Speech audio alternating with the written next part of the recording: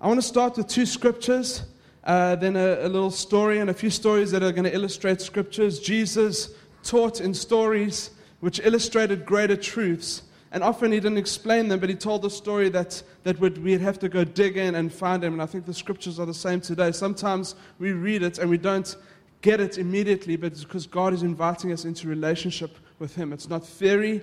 It's good to go and study theology. I encourage you to go study theology, but it should not be about information, but transformation. So let's read that first scripture. This is Ephesians 1, verse 7, out of the NLT. You may or may not have this version, but I love the way it's written here.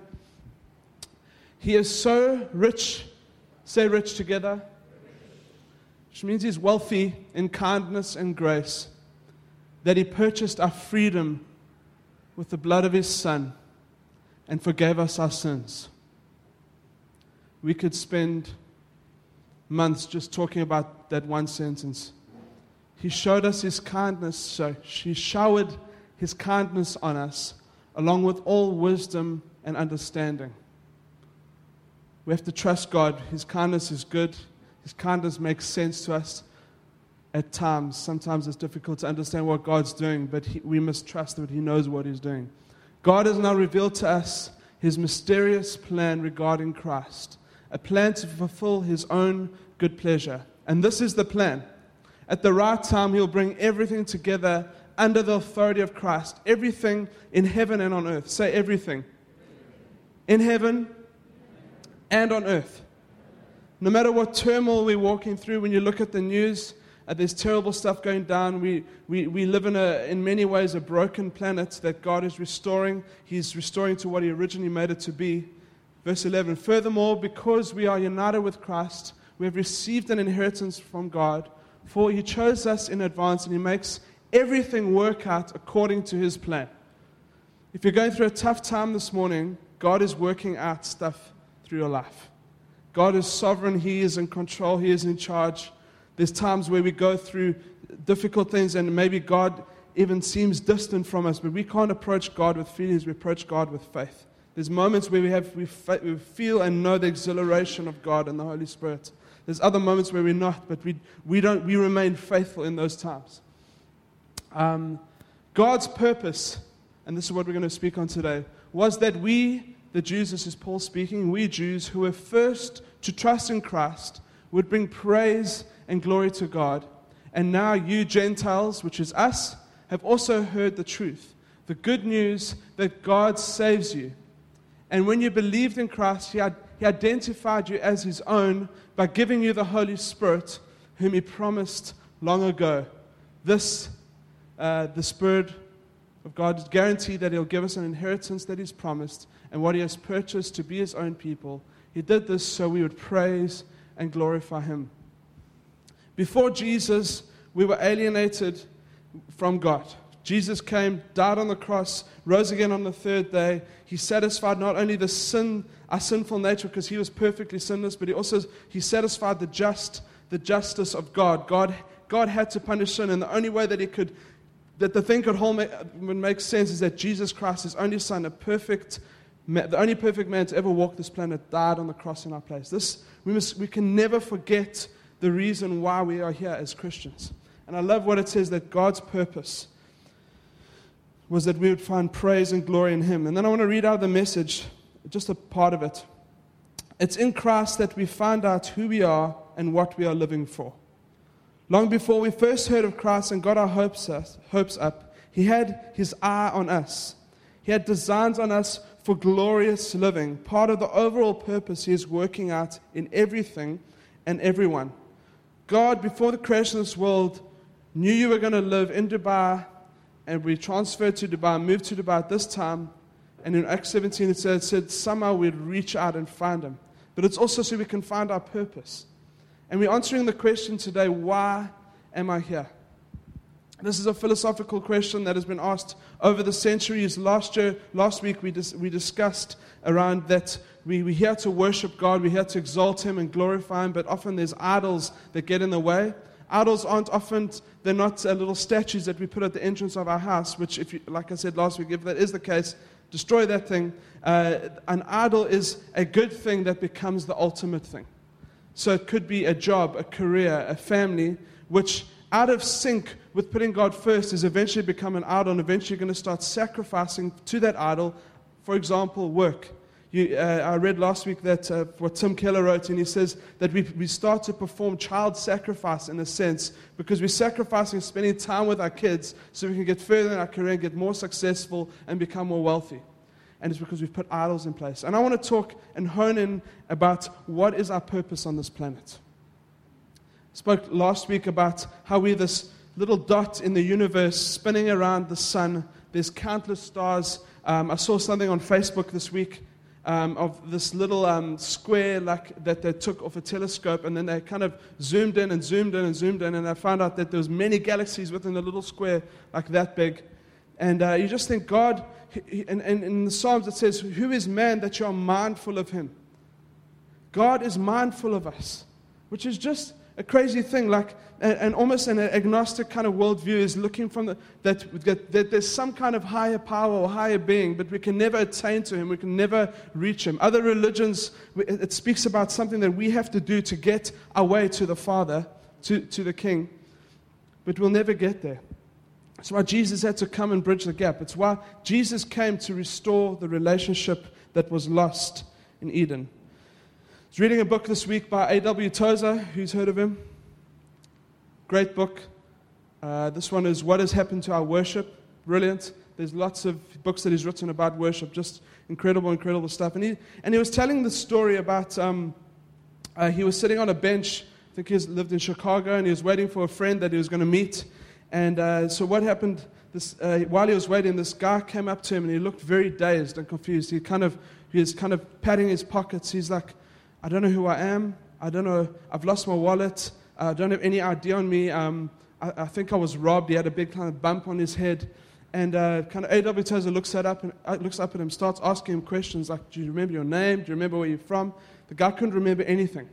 And just before A.W. Tozer was going to take him to like a local police station to try and get his fingerprints and get all that, someone shouted from across the street his name. He said, just call him Peter. Hey, Peter!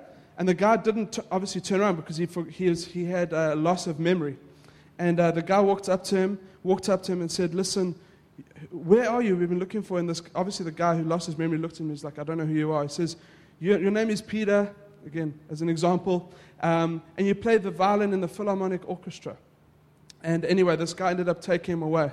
And I want to bring that point in because I think before Jesus Christ, if you look at the story that we believe in Genesis, that man was born into paradise, a few chapters later, man ends up eating of the fruit of the knowledge of good and evil and disobeys God.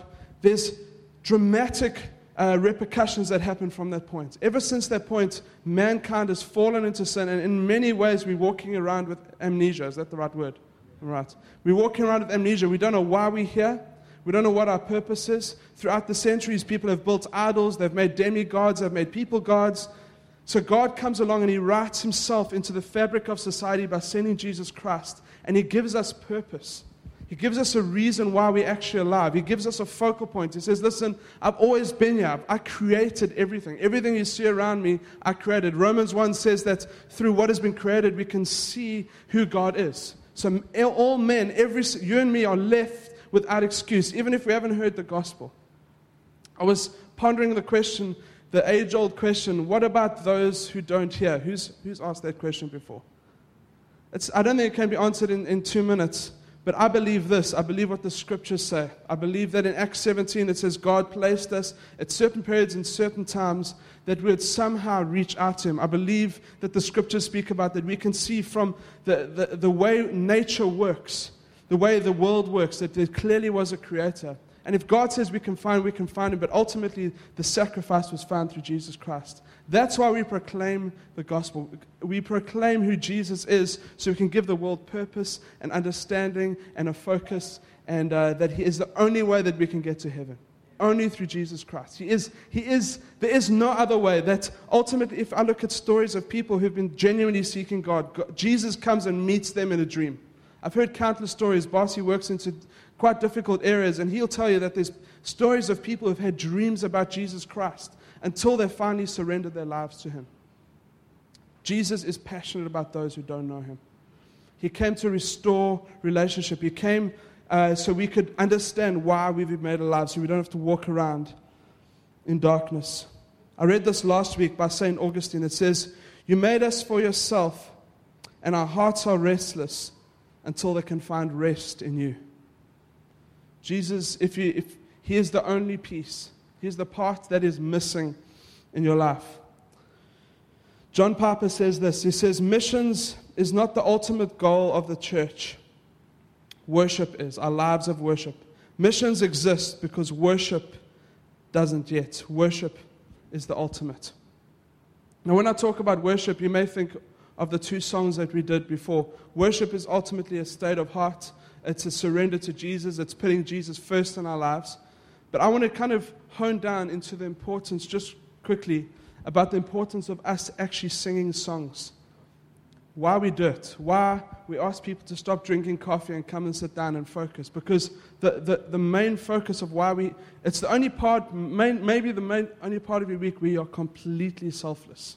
There's no selfish agenda. We come to Jesus and we worship him because he's good. It's why we have to sing good theology. It's why we have to sing songs that uplift us, because we're singing about this powerful king and what he's going to do. Isaiah 12:5 says, "Sing to the Lord, for he has done glorious things. Let this be known across the world." We sing to proclaim who he is. Psalm 40 verse 3, "He has given me a new song to sing, a hymn of praise to our God. Many will see what he has done and will put their trust in the Lord." We sing because we're proclaiming who Jesus is, so people who are walking here who don't know Jesus can know that we're singing about something greater than ourselves. It's not just a fun thing we do before church as a prelude to the preach. That's why for me I want to do 2 songs up front today and end off with worship, because that is the ultimate thing. A worshiping church is a church that changes the world. A worshiping church is one who knows God. And I mentioned that song last week with Matt Redman wrote, "I'm coming back to the heart of worship, and it's all about you." It's about Jesus Christ, exalting him, giving him first place in our life. So I've got 2 points. Let's maybe a bit of water. Can we turn to Revelation 1, please?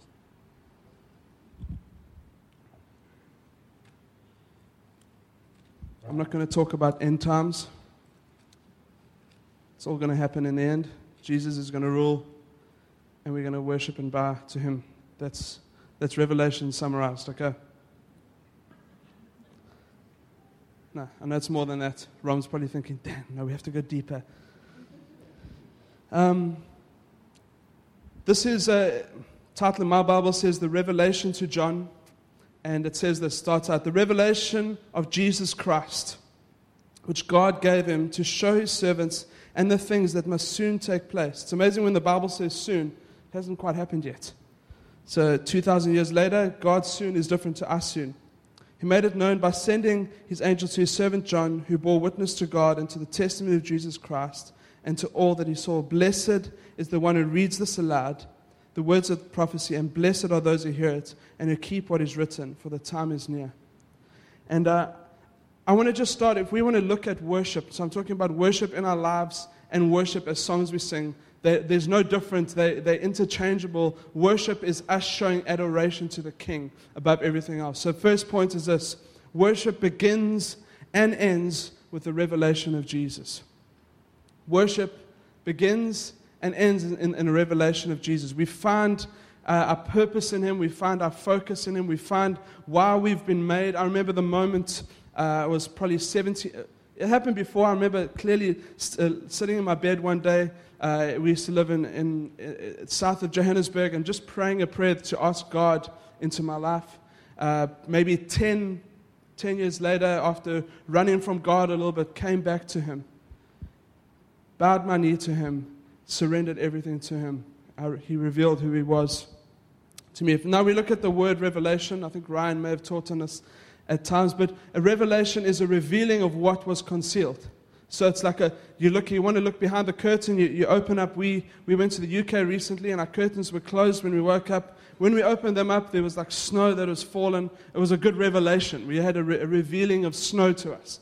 Another example what a revealing is that if we were, say, all part of a wedding and we were waiting for the bride to come in, we stand up and the bride's fashionably late always, and they kind of walk down and everyone's waiting for the revealing of the bride. That's, in a sense, what we have to, when we approach Jesus, that it's not just face value, that when we go into His Word, we can go deeper, and He's revealing more of who He is to us. My greatest prayer of late is that, God, I want to know You more. I pray about a lot of things. I pray about people in the church. I pray for unity. I pray, Lord, that God would just bless this church in innumerable ways with people, with finances, for His glory and His purpose. And I prayed for people that are going to go in adventure in God and do all these incredible, incredible things. But the greatest prayer I pray is, I need to know You more, Jesus. And God is answering that.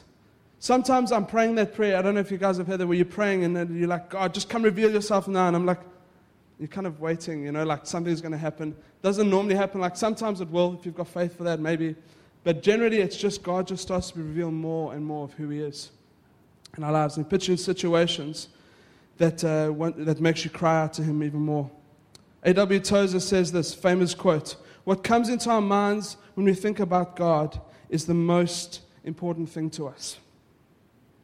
And I think before we even do absolutely anything for Jesus and even think about getting on justice and getting on missions and doing all this stuff, we have to have a revelation of Jesus. Otherwise, you're going to look back 5 years into your Christianity and you're going to say, wow, that was a waste of my time, because you were doing it out of your own either for selfish gain or to try to appease someone or to try to appease God. We have to have a revelation first and foremost of Jesus Christ. Now, this is, the guy who wrote this was the Apostle John. He was called the apostle of the chest. He lay on Jesus' chest. He knew Jesus the most intimately. He kind of, a few times throughout the book of John, the Gospel of John, he writes, the disciple whom Jesus loved. Isn't that a crazy thing? Imagine writing a book. I mean, I know I could write it about Starla. Say, I'm Starla's husband whom she loved. But John was so convinced that he was Jesus' favorite that he just wrote it about 3 or 4 times throughout the book of John. It's just a crazy thing. So he knew Jesus intimately. He knew Jesus as He walked on the earth. He'd seen Jesus go through pain. He had seen Jesus sweat blood as He's about to go into Calvary. He had seen Jesus as when one of His friends died, when Lazarus died, it says Jesus wept. And obviously Jesus rose Him from the dead. But there was moments where John walked so closely with Jesus that Jesus, there was like the 12, but then there was the 3 that were the favorites. Starla is her grandfather's favorite. We actually joke about it. Like Geordie, even her little brother, says when the inheritance time comes, it's going to bypass her mom, it's going to bypass her mom's brother, and it's going to go straight to Starla. And I'm honestly convinced that's going to happen. She is the favorite. And he even said to her, he says, Jesus had favorites and you're my favorite. So anyway, don't tell her other siblings, but she clearly was the favorite. So John knew Jesus intimately. He knew Him. And then years go by. John ends up kind of pastoring a church in Ephesus. They say that the church in its entirety was 50,000 people, which is just crazy. I mean, not that he had one venue. Then it was very much a house church kind of movement that went across the world, across the city. But in a city of 250,000 people, 300,000 people, 50,000 believers, that's quite a thing. He was such a threat to the empire that they tried to boil him in oil. This is you can go read this in the Fox's Book of Martyrs. And they tried to boil him in oil. He wouldn't die miraculously. Gets pulled out of the oil. They thought, okay, what are we going to do with this guy? He's preaching the gospel. He's this apostle of love. He's showing the love of God. He eventually gets kicked onto the island of Patmos, where there's literally no one. And then in that moment, in verse 9, it says that he was found in the Spirit and he was worshiping Jesus. And so he goes from this place of knowing God on earth. He serves Jesus faithfully for years. We don't know how long it was. But then he gets thrown onto this island and he gets one of the greatest prophecies and revelations in the Bible.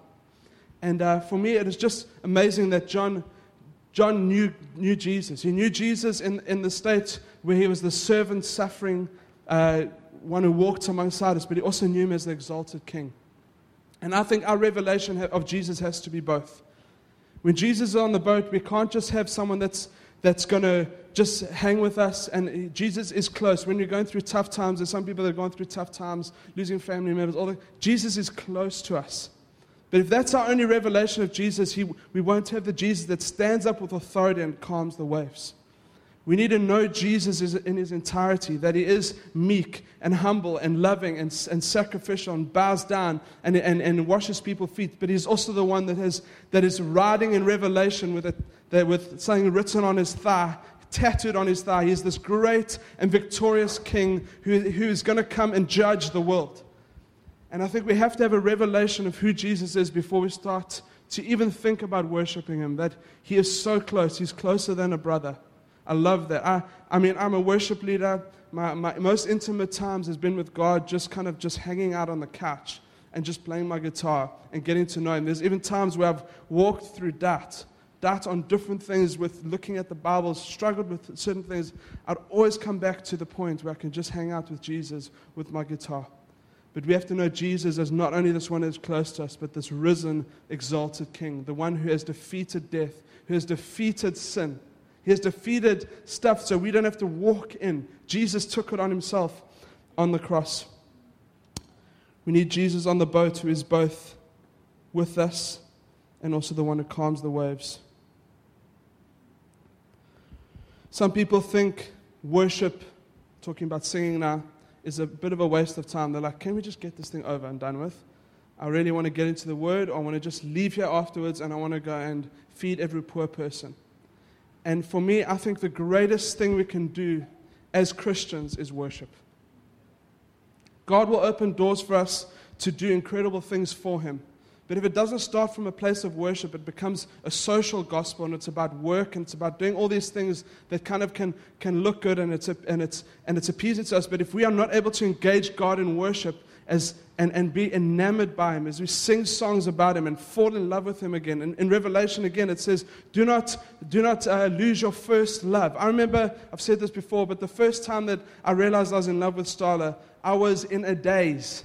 I don't know what was happening. The world is spinning around me. I was holding her hand thinking, wow, that is the best hand in the world. And there's stuff happening. You don't know what's happening. And we have to maintain that love for Jesus. God, can we just pray this together? Father, would you give us our first love again? Just pray that over your life. Father, would you give us our first love?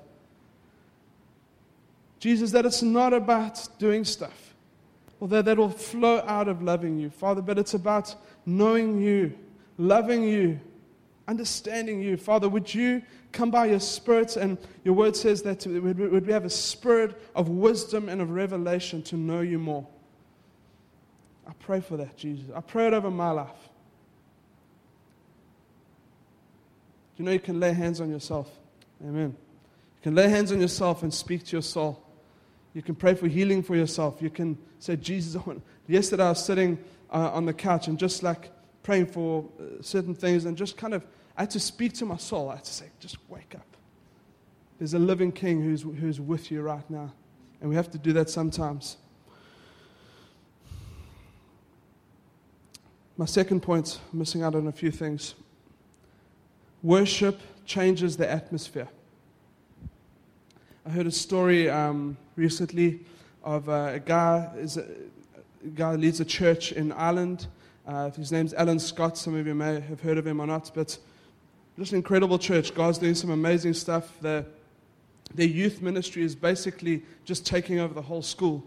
Weekly, there's 40 kids getting saved in the school. When he was speaking, he says just this past week there were 17 kids that got healed.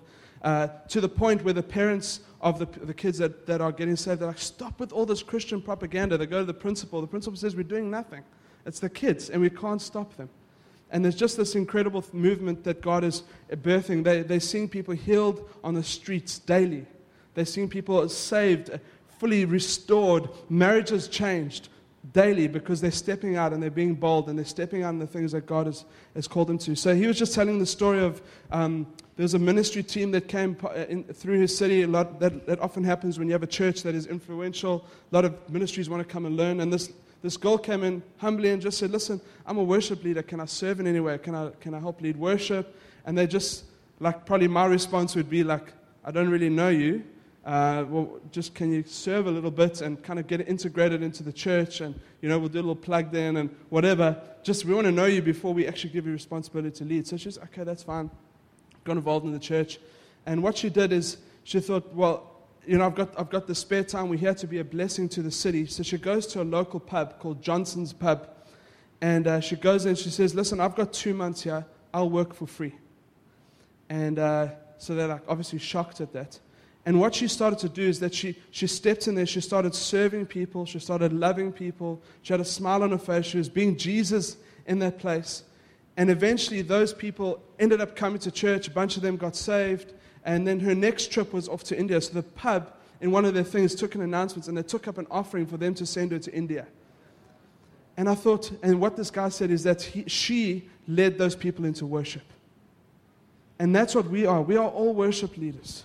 We have the responsibility every day of our lives to lead our office into worship because of our servant-heartedness, because we treat people with dignity, because we love those who no one else loves. People start to see that, and they say, what is wrong with you? And you point to the King, and you eventually lead people into worship. I remember watching a U2 concert, and who loves U2? It's great. If you don't know who they are, I don't know where you've been living.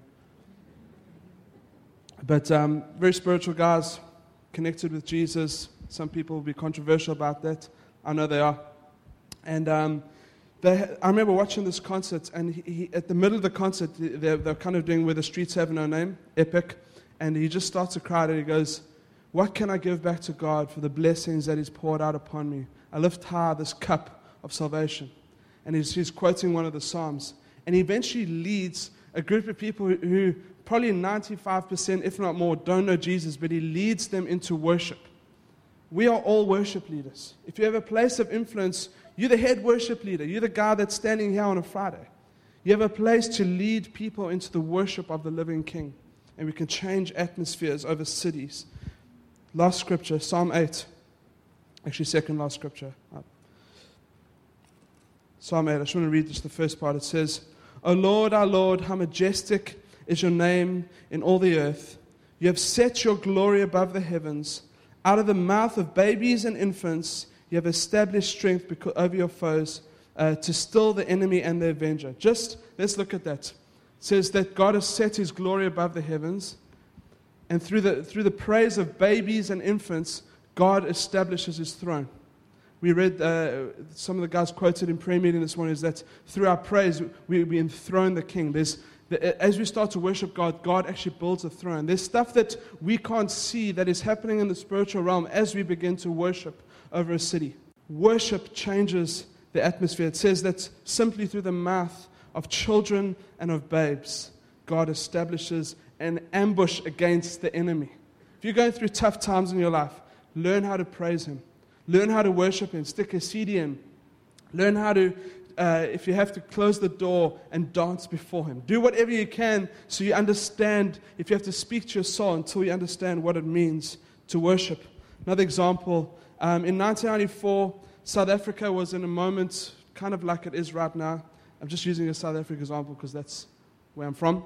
And they were in a moment right now where we're on kind of the verge of civil war. Obviously, Mandela was such, a leader that was raised up by God. He came out not with fists blazing, wanting to fight and avenge. He came out in the spirit of love. I can tell you right now that can only happen through Jesus Christ. And there's people that I know that have actually was with, well, I don't know them personally, but I've heard them speak about it. It says they actually led him to the Lord. So he's had moments where I believe that where he came from was not the spirit of this world. It was from Jesus Christ. Anyway, but I think that the reason South Africa never went into civil war and outright fighting and all that kind of thing is because the church got on its knees and praised and it prayed for the city. I met a man from Syria. I didn't meet him again. Sorry, I felt like I met him, but he was at this conference that we're at, and he's one of the last churches left in Damascus. And he's like, I'm not leaving this place. I'm in a war-torn city, but I'm going to be the light. I'm going to be the light and he's believing that darkness is fleeing, even though with his natural eyes he's seeing absolute disaster around him. He believes that darkness is fleeing, because he's saying the church is here to worship and establish praise. And that's why we don't do worship because it's a fun thing to do. We do it because it's establishing God's authority, His rule and His reign on our lives. That's why it's much easier to preach when someone's led worship, because there's an establishing, whether you know it or not, of God's kingship, and He's being enthroned over us, as it says in the Psalms. Can the worship team come up? I want to just share a little story. I'm not going to read it. I'm just going to share it with you guys. And then we're going to go into some time of worship. You all know that song, God of the City? You're the God of the city. You're the King of these people. And I don't want to get the names wrong. There's a place called Pattaya, Thailand. And this is the band that wrote the song that says, we're part of a small missions team with a band that went to Pattaya Praise. Pattaya is a small coastal town in Thailand which has been built around the sex industry. There are 30,000 female prostitutes over the age of 18. That doesn't include children, men, and little boys. It's a crazy, crazy place. It's physically dark. It's spiritually dark. And when I drove in, I saw what was going on. I just couldn't see God there at all. And he was just basically saying, we try to do all the usual mission stuff. We try to get into churches. We try to kind of sing on the streets. We try to do a bunch of things. But the only place that would open for them is a local pub again. And he says, listen, you can come and sing your Christian songs here if you bring at least 30 of your friends and you all come and drink a Coke, because Coke was more expensive than alcohol. So I thought, okay, I can easily do that. And as they started to praise and sing worship, they went into a time of free worship where it's really like an unscripted time of worship. And they just started to sing over this terrible, terrible town, dark, no hope. They started to sing the hope of God. He says, you're the God of the city. You're the King of these people. You're the Lord of this nation. And it became out of a prophetic place, in a place of absolute darkness. And we're going to start singing that song now. And for me, it's the power of worship in our lives cannot be put to something that's 10, 15, 20 minutes before worship, before we have to preach on a Friday. It is the point of the local church. It's to exalt Jesus. John Piper said, I read it earlier, he says, missions exist because worship doesn't. We need to go proclaim the goodness and the grace and the power of Jesus, so we can worship in a place. What an incredible, I really honor the leaders of this nation. To have open doors for us to come and worship God. What an incredible thing.